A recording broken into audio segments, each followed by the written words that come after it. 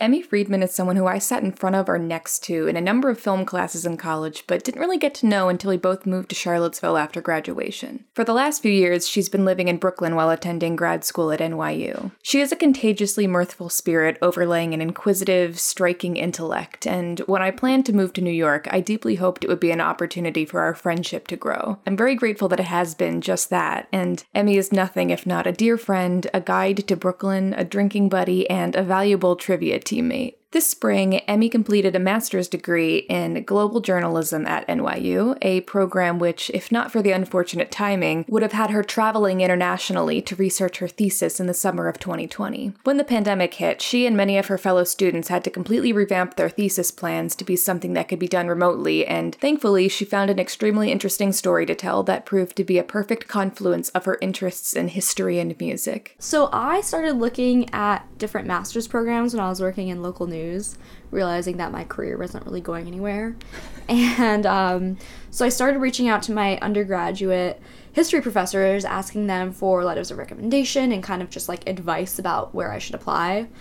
And one of them was very candid with me. He called me while I was at work one night, and he basically proceeded to, like, yell at me about the futility of getting a master's in history, saying that there was, like, no career path for pursuing that. And so my professor was basically like, well, you work in journalism, like, do you like that? And I was like, yes, I do. And he was like, don't even think about applying to journalism programs that aren't in New York City or Chicago or Los Angeles, though.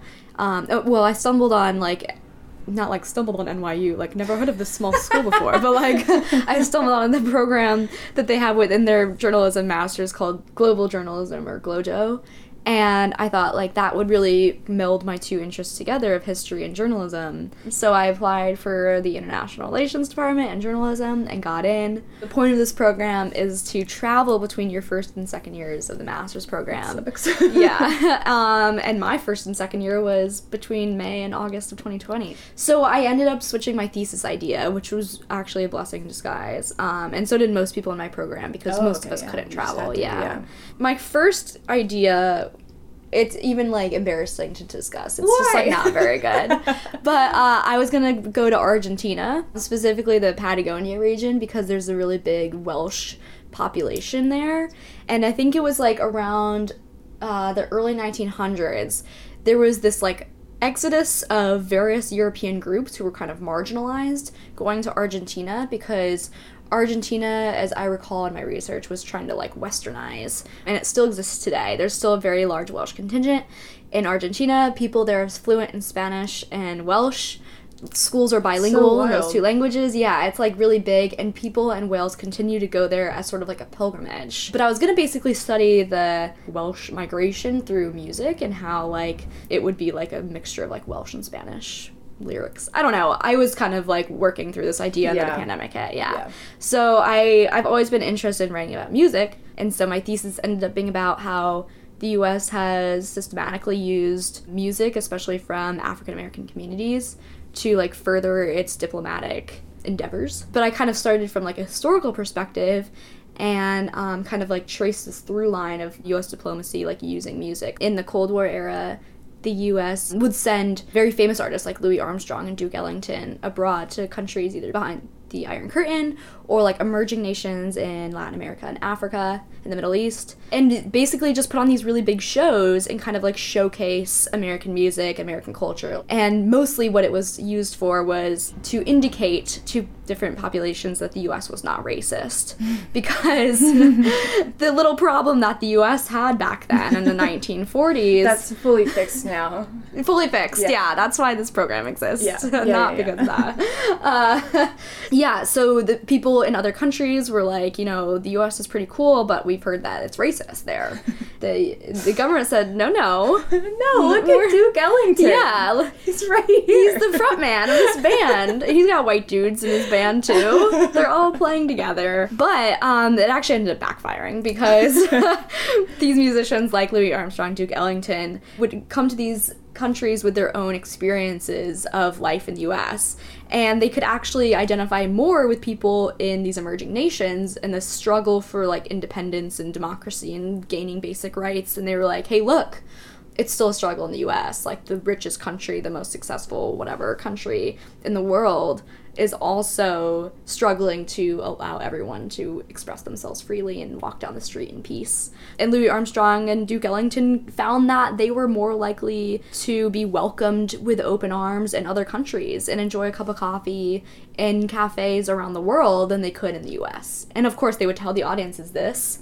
And so, these tours didn't really help that much. Yeah. Historians like to point to, not historians like generalized, but I think there is like a point to be like, hey, look, democracy essentially won the Cold War. Like, that's how the Soviet Union fell. Blue jeans and jazz won the Cold War. Mm-hmm. People around the world want freedom to buy things and listen to what they want. So that program was checked off as a success, but upon deeper analysis, it really was not. But because of that success that people saw within the government, they have continued on this music diplomacy mission and created a program called Next Level, which is basically just a modern day rendition of that. Next Level began in 2014, I believe. And the US State Department basically sent out like a call for applications to people who knew what they were doing rather than just like diplomats within DC, you know? So a man whose name is Mark Katz, he is a music professor at the UNC Chapel Hill.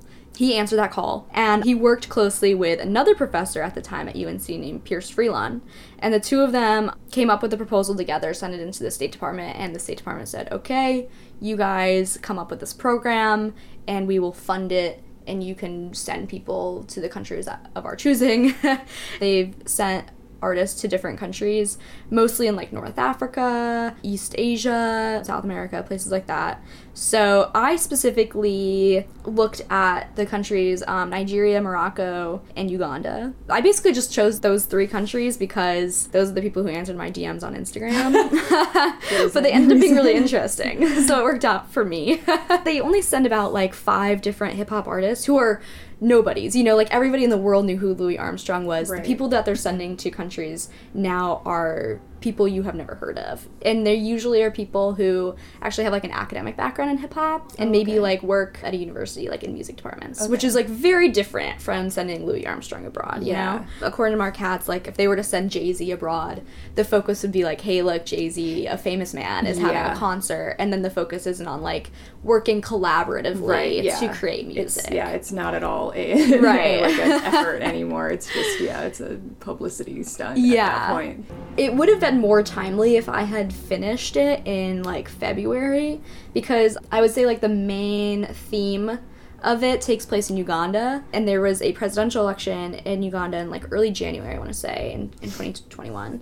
Basically what happened was the man in power, Museveni, he has been in power for like almost 40 years, I want to say. He met his match in this most recent presidential election. I mean, of course, he runs an autocratic country, so he can maintain power regardless. But this most recent presidential election proved challenging to him because a man named Bobby Wine came to popularity through actually sort of like reggae hip-hop music videos that he became like very famous and popular for. And so people, especially young people in Uganda, like really took a liking to Bobby Wine, and he was like, I'm gonna run for president. You know, he like presented us like democracy and like hope for young people in a time when that's like really needed. So people really rallied behind Bobby Wine, and he ended up being thrown in jail a bunch of times and stuff like that. So when the presidential election came around, people like turned out en masse to vote for Bobby Wine, and people were using the internet because he also is a millennial. So people like really took to like Twitter, Facebook, YouTube to sort of like rally behind him. And the night of the presidential election, all of the internet goes out across the country. Oh, wow. So Museveni's regime shut down the internet. And so my thesis begins with a girl named B-Girl Key, who runs hip-hop dance classes in Uganda, and she kind of like honed her skills through taking part in these Next Level workshops, which came to Uganda in like 2015. When the pandemic hit, she started teaching hip-hop dance classes online.